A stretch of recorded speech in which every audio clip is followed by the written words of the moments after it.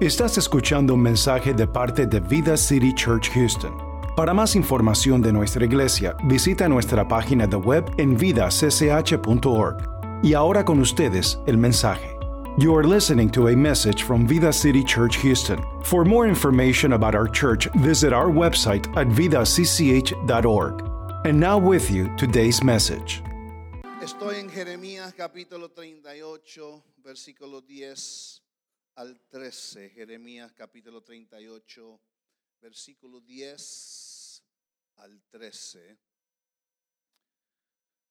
Entonces el rey le dijo a Ebed-Melech: toma contigo a unos 30 de mis hombres y saca a Jeremías de la cisterna antes de que muera.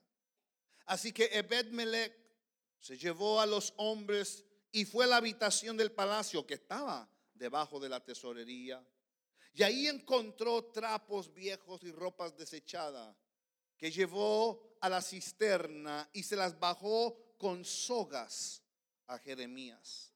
Ebed-Melech le gritó a Jeremías: ponte estos trapos debajo de tus axilas, o debajo de tus sobacos, o debajo de tus arcas, como algunos dicen, para protegerte de las sogas. Cuando Jeremías estuvo listo, lo sacaron. Entonces regresaron a Jeremías al patio de la guardia, la prisión del palacio, y allí permaneció. Dios bendiga su palabra. Quisiera hablar por unos momentos usando como tema: Dios siempre tiene una salida. Dios siempre tiene una salida. Si puedes, dile al que está al lado tuyo, al que está detrás o al que está enfrente, dile: quiero que sepas que con Dios siempre tiene una salida. Dile: Dios siempre tiene una salida. Dile: Dios te va a dar la solución. Dile: Dios te va a dar la idea. Dios te va a dar la sabiduría. Dios te va a dar los recursos. Dios siempre tiene una salida. A través de la Biblia lo vemos. A través de la Biblia lo encontramos, que fue la salida que Dios tenía para Noé. Era el arca que él construyó. Cuando Moisés estaba a peligro de que lo mataran como un bebé, Dios tenía una salida y era una canastilla. Josué estaba en batalla y necesitaba más tiempo. La salida que Dios le da a Josué es que hace que el sol se detenga y pudo vencer a sus enemigos. Los espías están en una situación que necesitan una salida de escape y Dios provee a Rahab para que los esconda. También encontramos a David, que va a enfrentarse con Goliat, y Dios siempre tiene una salida. Con una onda, con una piedra, le da la victoria. Daniel está en el foso de los leones y necesita una salida. Dios sabe lo que hace. Envía un ángel, le cierra la boca a los leones y Dios saca a Daniel sin ningún mal. Pregúntale a Sadrach, a Mesach y a Abednego si Dios tiene una salida. Aún en el horno de fuego, Dios manda y aparece el cuarto personaje, que parece ser como el Hijo de Dios, y rescata a Sadrach, Mesach y Abednego. Hay una multitud de 500 hombres, sin contar las mujeres y los niños, que han estado todo el día con Jesús y tienen hambre. Dios siempre tiene una salida, y justamente viene un niño con 2 peces y 5 panes, y él los toma, los bendice y se multiplican, y la gente queda no solamente harta, saciada, pero sobran 12 canastas. Jesús está crucificado, lo quitan después de que muere y lo meten en la tumba, pero Dios siempre tiene una salida y le provee la resurrección. Alguien diga amén a ello. Pedro está en la cárcel, esperando a ser muerto, pero Dios siempre tiene una salida. Envía un ángel que lo escolta hacia las afueras de la ciudad, ciudad. Ahí encontramos a Pablo, que lo quieren matar, pero Dios siempre tiene una salida, y los varones agarran una canasta, lo meten en la canasta y lo abajan al otro lado de la muralla, y Dios da también una salida. Y esta iglesia también, la iglesia de Cristo Jesús, antes de que venga y se suelte el diablo en este mundo, la iglesia tiene también una salida que Dios ha provisto, y se llama el rapto, donde también saldremos de aquí. Alguien dele gloria y honra a ese Dios todopoderoso. Jeremías, considerado como el segundo profeta mayor, él está en una situación, y como muchos de nosotros que estamos sentados en este santuario, Jeremías es llamado por Dios para hacer algo que no es popular. Él tiene una posición no de lujo, y la posición que él tiene y su asignación no es un lugar envidiable. Nadie lo envidia. Jeremías no está allí para profetizarle a la gente que vas a ser rico. No está allí para profetizarle a la gente vas a recibir una nueva casa, o para decirle vas a recibir un carro nuevo. Jeremías ha sido llamado por Dios como profeta para llamar a la nación a arrepentimiento. Jeremías capítulo 38, versículos 2 y 3. Esto dice el Señor. Esta fue la asignación de Jeremías, de decirle al pueblo: todo el que se quede en Jerusalén morirá por guerra, enfermedad o hambre, pero los que se rindan a los babilonios vivirán. Su recompensa será su propia vida. Ellos vivirán. El Señor también dice: la ciudad de Jerusalén ciertamente será entregada al ejército del rey de Babilonia, quien la conquistará. El profeta trae este anuncio porque el pueblo de Dios había quebrado el pacto que ellos habían tenido con Dios. Jeremías es como una voz en el desierto que está clamando y pidiendo a favor del pueblo de Dios.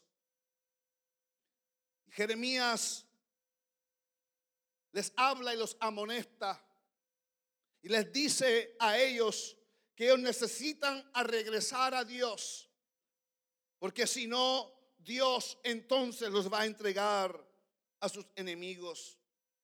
Y una cosa que usted y yo debemos de entender, que cada vez que Dios está llamando a su pueblo a venir de nuevo a Él levantará a un hombre y Él levantará a una mujer para que sean su portavoz.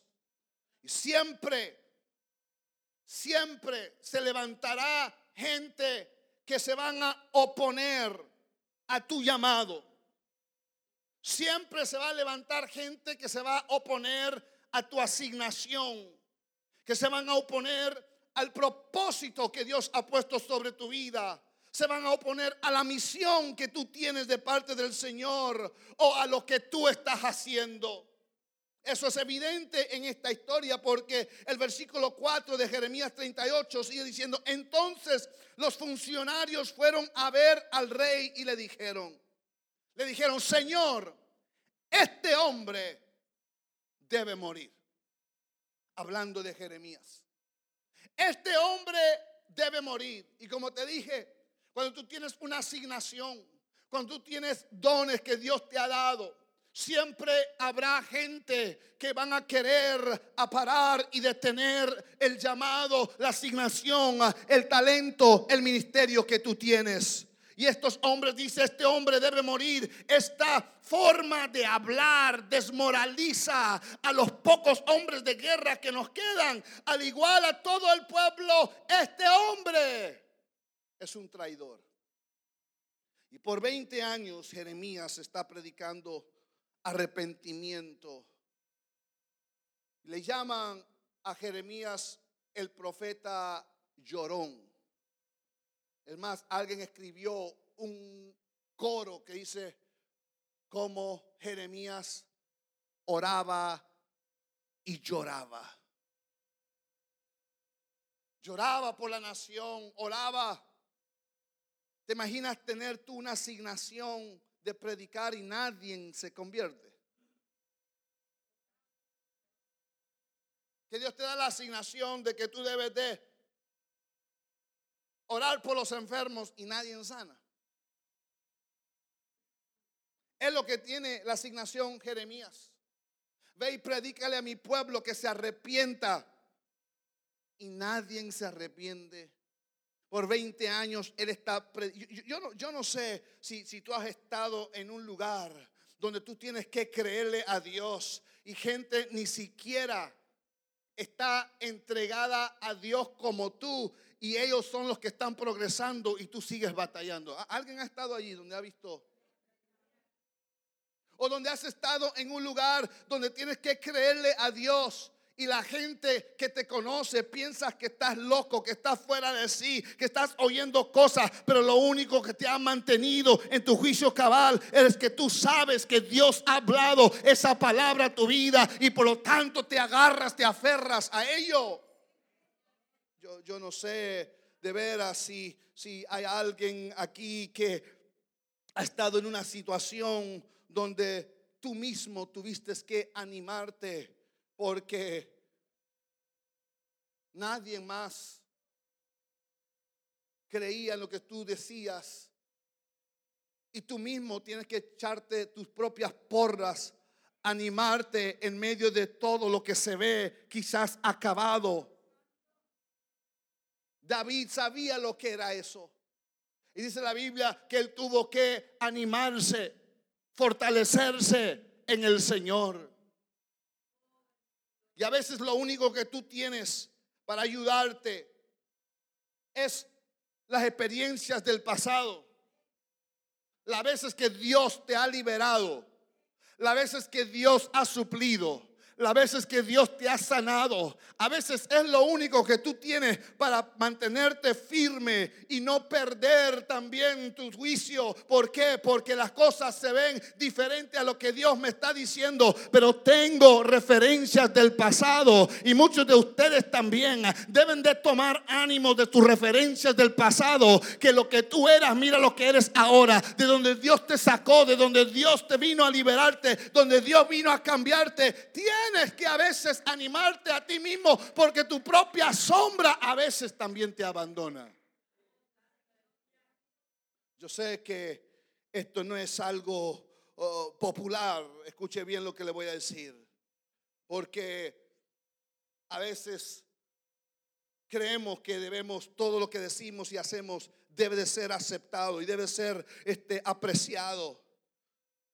Pero yo personalmente creo, nacido en este país, vivido en este país toda mi vida, 59 años, creo con todo mi corazón que los Estados Unidos no está en una posición para que Dios la bendiga. Al contrario, creo que si no nos arrepentimos como nación, grande juicio viene sobre este país y esta gran nación. Oh, yo sé que no es popular, yo sé que no es algo que no, déjeme y le digo, los Estados Unidos se ha desviado de los principios bíblicos por lo cual esta nación fue fundada, y es tiempo ahora que también nosotros empecemos a buscar de Dios y pedirle a Él que Él tenga misericordia. Oh, Dios no solamente anda buscando una iglesia que sabe celebrarlo, Él anda buscando una iglesia que sabe también cómo arrepentirse. Todos queremos ser bendecidos, pero no todos quieren venir al trono de la gracia de Dios para decir: Dios, este no es mi mamá que está hablando, Dios, este no es mi papá que está pidiendo, Dios, este no es mi hermano, no es mi hermana, este soy yo que te estoy diciendo, estoy aquí parado en necesidad de perdón porque he fallado, porque no he hecho las cosas como tú quieras que yo haga. Yo no sé, y sé que esto no es popular y mucho menos a la generación en que estamos viviendo, entendiendo, pero yo quisiera tomar una pausa por un momento y que tú levantaras tu mano allí donde tú estás y dijeras: Dios, ten misericordia de nosotros, que rompamos los cielos con un sonido de arrepentimiento,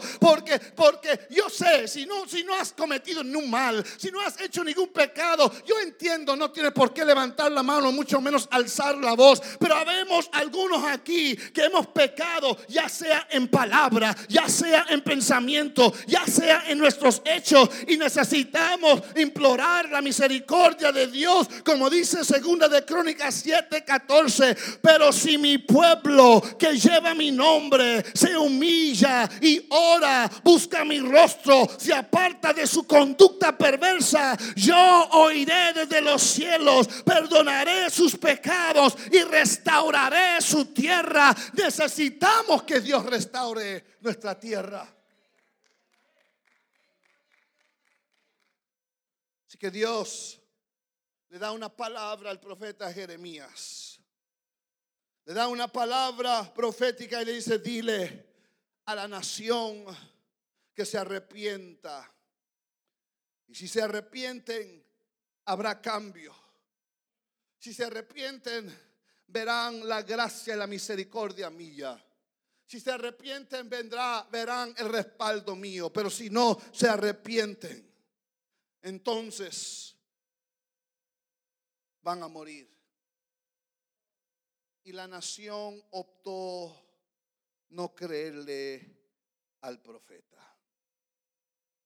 Así que estos funcionarios que vienen y hablan del profeta al rey, le dicen: este es un traidor y este debe de callarse.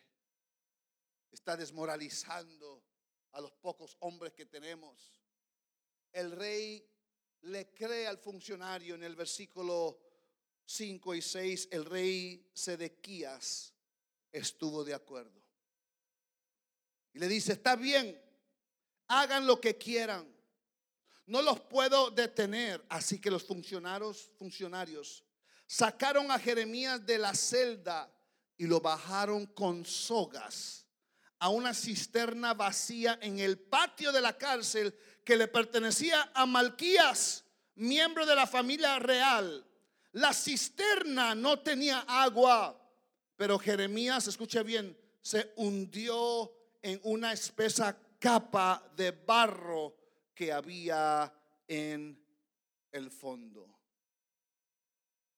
En vez de que el pueblo cambiara su estilo de vida, en vez de que el pueblo cambiara su comportamiento, en vez de que el pueblo escuchara la voz del profeta, ellos decidieron, escuche bien, deshacerse del profeta.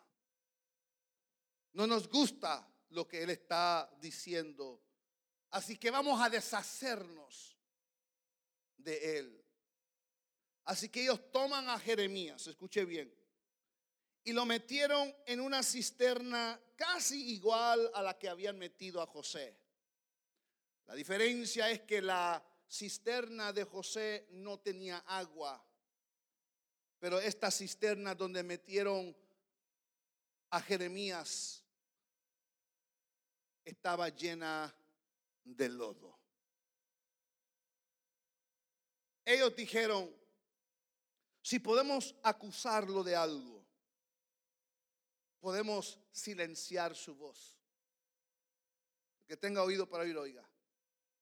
Ellos dijeron: si podemos hallarlo culpable de algo, entonces podemos pararlo, podemos detenerlo, podemos hacer que no funcione en su don, en su ministerio, en sus habilidades, en sus talentos que Dios le ha dado. Así que lo sumergen en aquella cisterna de lodo. Escuche, ellos piensan de esta manera y dicen: nadie va a seguir, nadie va a creer a un profeta que tenga suciedad sobre él. El que tenga oído para oír, oiga.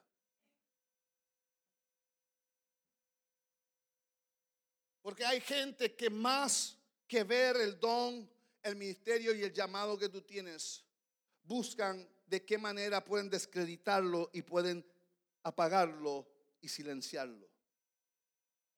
Ellos lo embarran cuando lo bajan, lo embarran de lodo, de suciedad.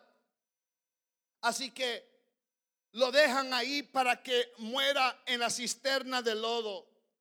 Ellos quieren que este hombre, este profeta Jeremías, sea un recordatorio, escuche bien, que tú no puedes ser usado si estás embarrado.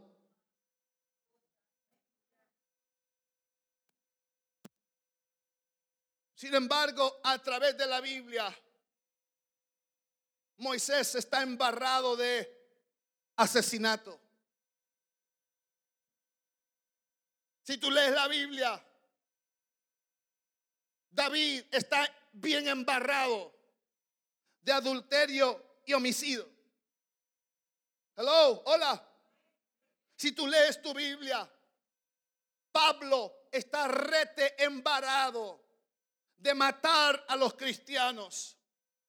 Si tú lees tu Biblia, te darás cuenta de que todos nosotros hemos pecado y estamos destituidos de la gloria de Dios. Pero mira lo que Dios usó, como usó a Moisés. Mira cómo Dios usó a David a pesar que estaba bien embarrado. Mira cómo Dios usó a Pablo a pesar que estaba embarrado de suciedad de cabeza a pie. Mira lo que Dios ha hecho contigo a pesar que estabas en las drogas, que eras alcohólico, que eras lo que era. Dios es un Dios que Él puede con su sangre preciosa de su Hijo amado limpiar la suciedad y nos hace justificados, pues por la fe tenemos paz para con Dios. Y ellos quieren embarrar a este hombre de Dios. Quieren embarrarlo para que no funcione en su don, en su habilidad, en su talento, en su llamado. Así que Jeremías se encuentra a esta cisterna llena de lodo hasta su cuello. Y porque está hasta su cuello, escuche bien, aún así Dios opera. Porque si el lodo está a sus rodillas, Él se sienta. Si el lodo llega hasta su cintura, Él todavía se puede sentar, aunque la cabeza queda arriba. Pero por el hecho de que el lodo le llega al cuello, Dios lo que le está diciendo: yo sé que estás embarrado, yo sé que estás en lodo, yo sé que estás allí hasta el cuello, pero si por algo te tengo así es porque todavía te tengo de pie. Yo no quiero darte opciones ni tampoco darte tentación a que te quieras rendir y te quieras sentar. Tienes que mantenerte de pie. ¿Qué estoy diciendo con esto? Tú debes darle gracias a Dios porque por todo el embarrado que te han traído a ti, todavía estás de pie por la gracia de Dios, por la misericordia de Dios y por el amor de Dios. Dios todavía te tiene de pie. Si Él se sienta, Él se ahoga en esa suciedad donde se encuentra. Escúcheme, hay personas hoy que el enemigo te ha hecho pensar que tú estás descalificado por las cosas que sabe de ti.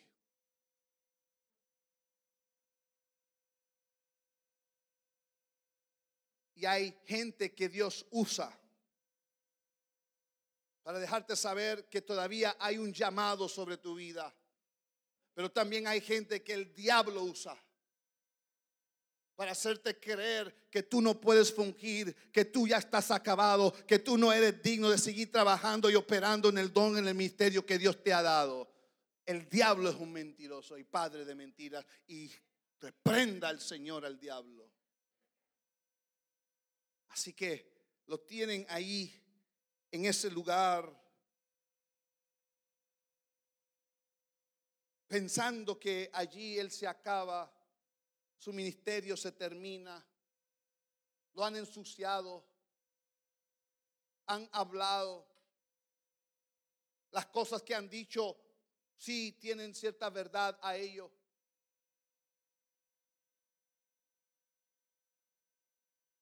Pero qué tremendo es la gente que se nos olvida de todo el lodo donde el diablo nos embarró, y que Cristo vino para limpiarnos y darnos la habilidad y el poder para fungir en los dones, en los regalos, en el ministerio, en las habilidades que Él nos ha entregado. Mire, escuche. Estoy en Jeremías 38:11. Así que Ebed-Melech se llevó a los hombres y fue a la habitación del palacio que estaba debajo de la tesorería. Él anda buscando una manera de salvarlo. Él va, habla con el rey, y el rey le dice: está bien, llévate a 30 hombres contigo. Sáquenlo. Dice: así que Ebed-Melech se llevó a los hombres y fue a la habitación del palacio que estaba debajo de la tesorería. Quiero que sepas que hay alguien que va a hablar por ti. Dije que hay alguien que va a hablar por ti. A veces Dios te pone en una situación. Él está debajo de la tesorería. Él está en una cisterna y que está debajo de la tesorería. A veces Dios te pone en una situación para que tú tengas que mirar hacia arriba. Y como dijo David: alzaré mis ojos a los montes, de donde vendrá mi socorro. Mi socorro viene de Jehová, que hizo los cielos y la tierra. A veces Dios te pone en situaciones donde lo único que tú puedes hacer es mirar hacia arriba. Te pone en situaciones donde lo único que te queda arriba de todo eso es tu cabeza, para que siempre mires hacia arriba y sepas que Dios está en control de todas las cosas.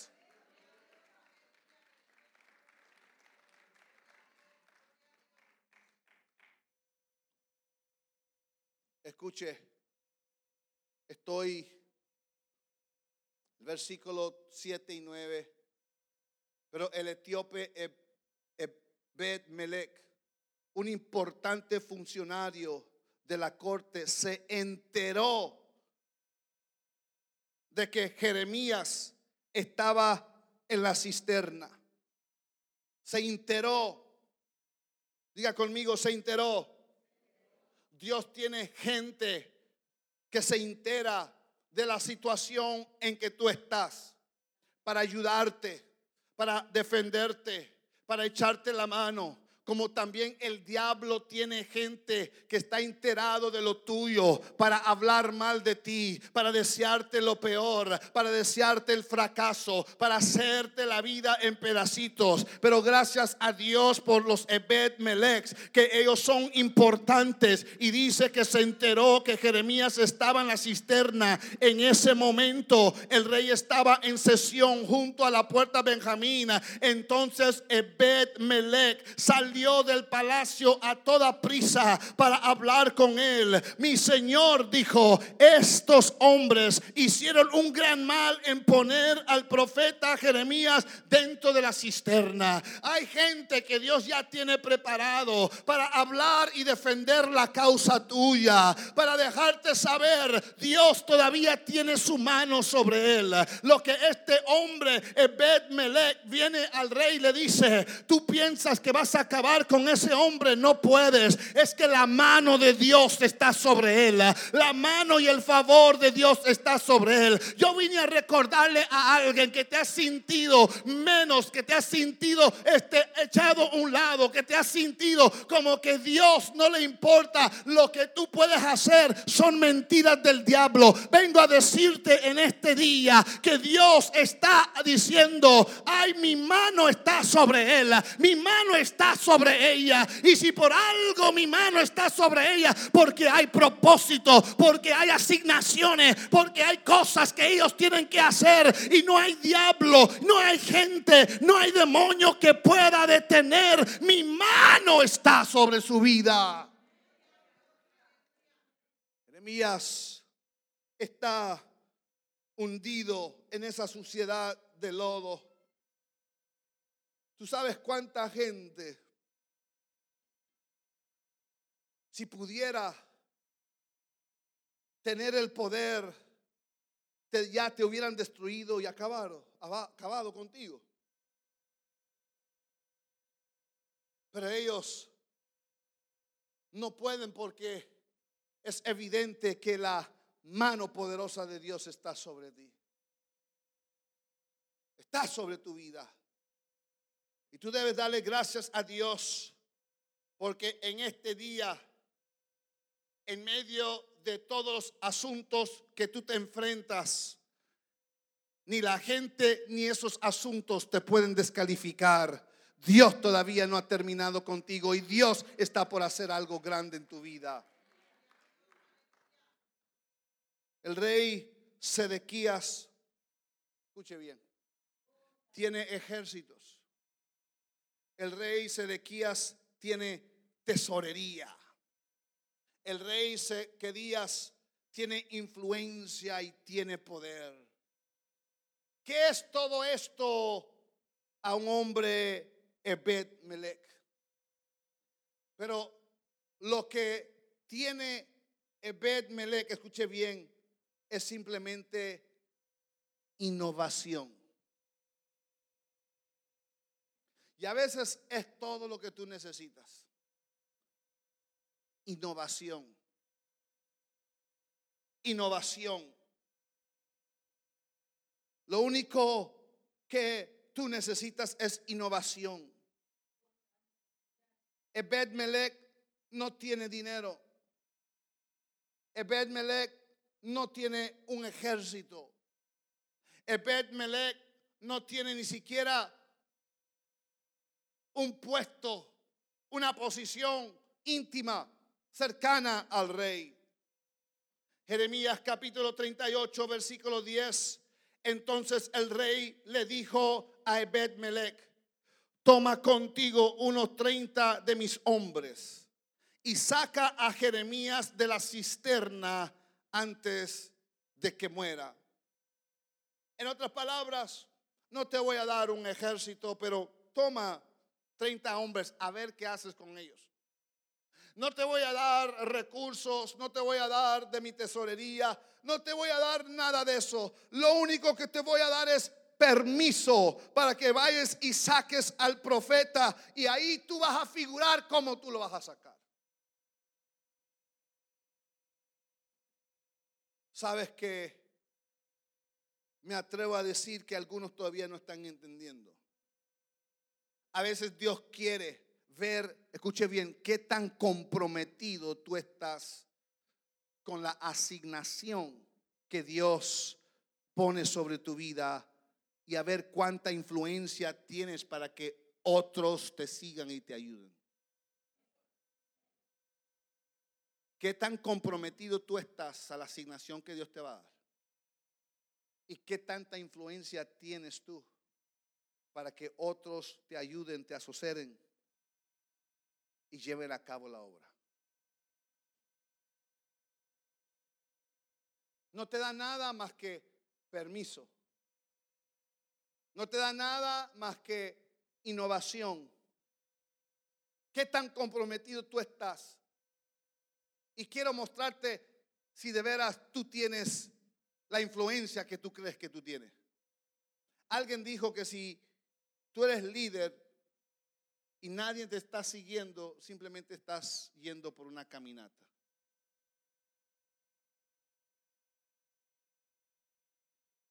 Le da el rey permiso a esta persona, porque a veces Dios quiere ver qué tan comprometido tú estás para ver la solución y esta asignación cumplida, para salvar una vida aun cuando tú no tienes, escuche bien, los recursos que quisieras tener. Jeremías 38:11, así que Ebed-Melech se llevó los hombres, esos 30 hombres, fue a la habitación del palacio que estaba debajo de la tesorería. Allí encontró trapos viejos, ropa desechada, que llevó a la cisterna y se los bajó con sogas a Jeremías. Él no sabe si su plan va a funcionar, pero él busca las 30 personas que el rey le da permiso que escoja. Y él encuentra trapos, ropa que se había dejado allí, ropa vieja. No estoy hablando de la comida cubana. Y cuando él toma esos trapos viejos, con una soga las abaja a donde está Jeremías. Y a veces la manera que Dios nos saca no es la manera que pensábamos que Dios nos iba a sacar. Hello. A veces pensamos que Dios nos va a sacar de esta manera y que lo va a hacer de esta manera y lo va a hacer. ¿Te imaginas lo que el profeta está pensando? Yo estoy hasta el cuello en lodo y me estás aventando ropa vieja y trapos viejos. Aquí yo necesito un excavador, ¿cómo se dice? Un excavator. Sacar y me saque el lodo para yo poder ya sentirme mejor. ¿De qué sirven estos trapos? ¿De qué serviría esta ropa vieja? A veces no sabemos qué ideas Dios nos va a dar con trapos viejos y ropa vieja. Hello. Lo único que este hombre tiene es 30 hombres que le dio permiso el rey que escogiera y trayera con él. Y ahora averíguatele como tú puedas, a ver qué vas a hacer para sacar a ese hombre. Y Dios comienza a darle cosas que él realmente... ¿De qué sirven estos trapos? ¿De qué sirve esta ropa vieja? Pero cuando tú estás enfocado en esa misión, en esa tarea, para ayudar a alguien que salga de donde él está, para que vuelva a funcionar y vuelva a ejercitar su don, su ministerio, su llamado, sus habilidades, de repente Dios te comienza a dar ideas creativas y estrategias divinas en lo que encuentras. Ahora tú puedes, ya no es un trapo viejo. Eso no es simplemente ropa vieja, son herramientas que Dios me está dando y Dios comienza a pintar un cuadro. ¿Cómo es que tú puedes usar lo que Él te está entregando? Y se lo baja al profeta. Esto en Jeremías 38:12, Ebed-Melech le grita a Jeremías: ponte estos trapos debajo de tus sobacos, de tus arcas o de axilas, para protegerte de las sogas. Hay una idea que si te sacamos, te amarras la soga te va a quemar. La soga te va a dejar marcas. La soga te puede irritar. La soga puede cortar y puede traspasar la piel. Pero con estas ropas viejas y con estos trapos, póntelos debajo para que la soga no te marque, para que la soga no te queme, para que la soga no venga a cortarte a través allí en la piel. Yo no sé a quién yo le estoy hablando en este día, pero vine a decirle a alguien que las ideas que Dios te va a dar para ayudar a alguien, que las ideas que Dios te va a dar en sueños, que las ideas que Dios te va a dar mientras tú estás viendo algo, se va a venir una idea. Esas ideas son para que Dios sea glorificado glorificado. Lo que Dios quiere dejarle saber a Jeremías es que cuando tú salgas de allí no habrá señal, no habrá marca, no habrá quemadura. Es más, nadie habrá sabido que tú estabas en ese lodo, en ese infierno, en esa situación, porque te voy a sacar como que si nunca estuvieras allí. No es la primera vez que Dios hace eso. Pregúntele a Sadrach, Mesach y Abednego. Ellos están en el horno de fuego. Ellos dicen que cuando salieron ni siquiera estaban quemados y ni siquiera olían a humo. Y lo que Dios va a hacer, la gente va a tener dificultad en creerte, porque tú no llevas señal. Tú no llevas marca de que pasaste por todo eso. Pero esa es la maravilla de Dios, que cuando Dios quiere hacer algo, lo hace bien. Mire, ya voy a terminar. Pasen, músicos. Cuando tú salgas de esa situación, no habrá dolor conectado a ello. No va a haber dolor conectado a ello. Dile al que está al lado tuyo, hazle señal y dile: yo no sé por qué, pero yo he sido asignado para ayudarte a salir de donde tú estás. Yo he sido asignado para ayudarte a salir de donde tú estás. Porque a veces las ideas que Dios te va a dar, a veces no son para ti. Tú tienes una idea y tú dices: pero esta idea no me sirve a mí. Pero la idea que Dios te va a dar no es para ti. Dios te va a impresionar a alguien que ha estado buscando una salida, y Dios te va a dar a ti la idea para que la compartas con ellos. Y no solamente te dará la idea para que lo compartas con otros, porque Dios quiere saber si tú puedes tomar esa idea que no te aplica a ti, en vez de tirarla, pedirme: Señor, ¿para quién es esta idea? Yo te puedo confiar por las ideas que te conciernen a ti y tu situación. A menudo que tú estés dispuesto a recibir las ideas de Dios para ayudar a alguien más, Dios te puede confiar con tus propias ideas para la situación que tú estás enfrentando. Las ideas son de parte de Dios para el beneficio de otros. Y Dios te va a poner a prueba, escuche bien, si vas a usar la idea que Él te dio o no la vas a usar para ayudar a alguien. Esta semana tú tienes que decir: Señor, ¿para quién es esta idea? Porque cuando yo veo lo mío como que no encaja, muéstrame para quién es esta idea. Señor, recibí una llamada de una oportunidad, pero yo ya tengo un buen trabajo, así que yo sé que esto no es para mí. No siento paz. ¿Para quién es esta oportunidad? Ponme en mente la persona para quien esto es. Porque puede ser que cuando tú le des a esa persona ese contacto, Dios te confía y te dice: ahora el que viene, ese es para ti y es mucho más. Yo no sé si alguien me está entendiendo aquí. Mira, Dios no se ha olvidado de donde tú estás. Está bien al tanto y al pendiente a las situaciones. Y si algo te puedo decir es: dile al que está al lado tuyo: Dios no se ha olvidado de ti. Dile: Dios no se ha olvidado de ti. Dile: cuando nadie más ha creído en ti, dile: mira alrededor. Hay a lo menos 30 personas aquí que estamos orando, que estamos creyendo y creyéndole a Dios por ti, pidiéndole a Dios por ti. No estás solo, no estás sola. Ponte de pie, por favor.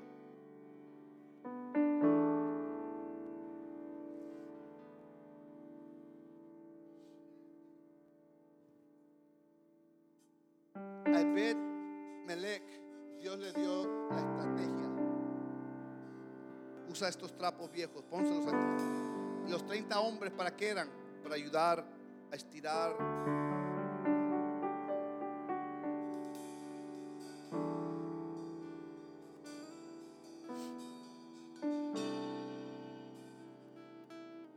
estirar la soga.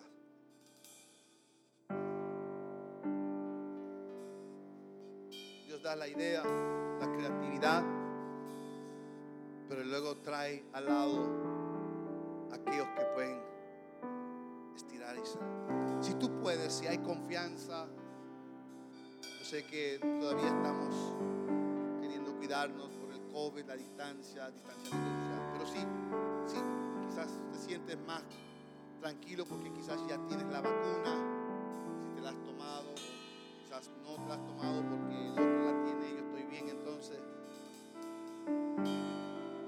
como sea, o si es solamente la persona que está al lado tuyo, yo quiero que tú lo tomes de la mano. Quiero que tú lo tomes de la mano.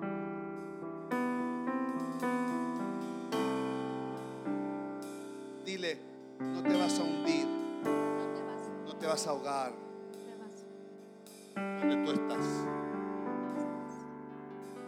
Dile, Dios me hizo sentarme cerca de ti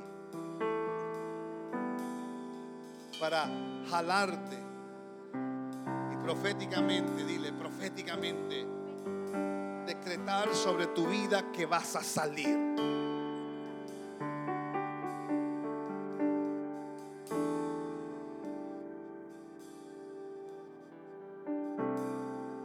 Cuando yo cuente 3, yo quiero que usted jale a esa persona proféticamente, jálelo y tráigalo al altar. Yo quiero que tú le digas a esa persona, estás saliendo de esa situación ahora mismo en el nombre de Jesús. Proféticamente estás saliendo, te estoy jalando. Vas a salir de esa situación familiar, vas a salir de ese fracaso, parece ser un fracaso matrimonial. Vas a salir de ese apuro financiero que está ahí. Vas a salir de esa enfermedad que te ha agobiado. Cuando yo te estire, proféticamente estoy declarando, sales. 1, 2, 3, jálele a alguien, dile, salimos de este asunto.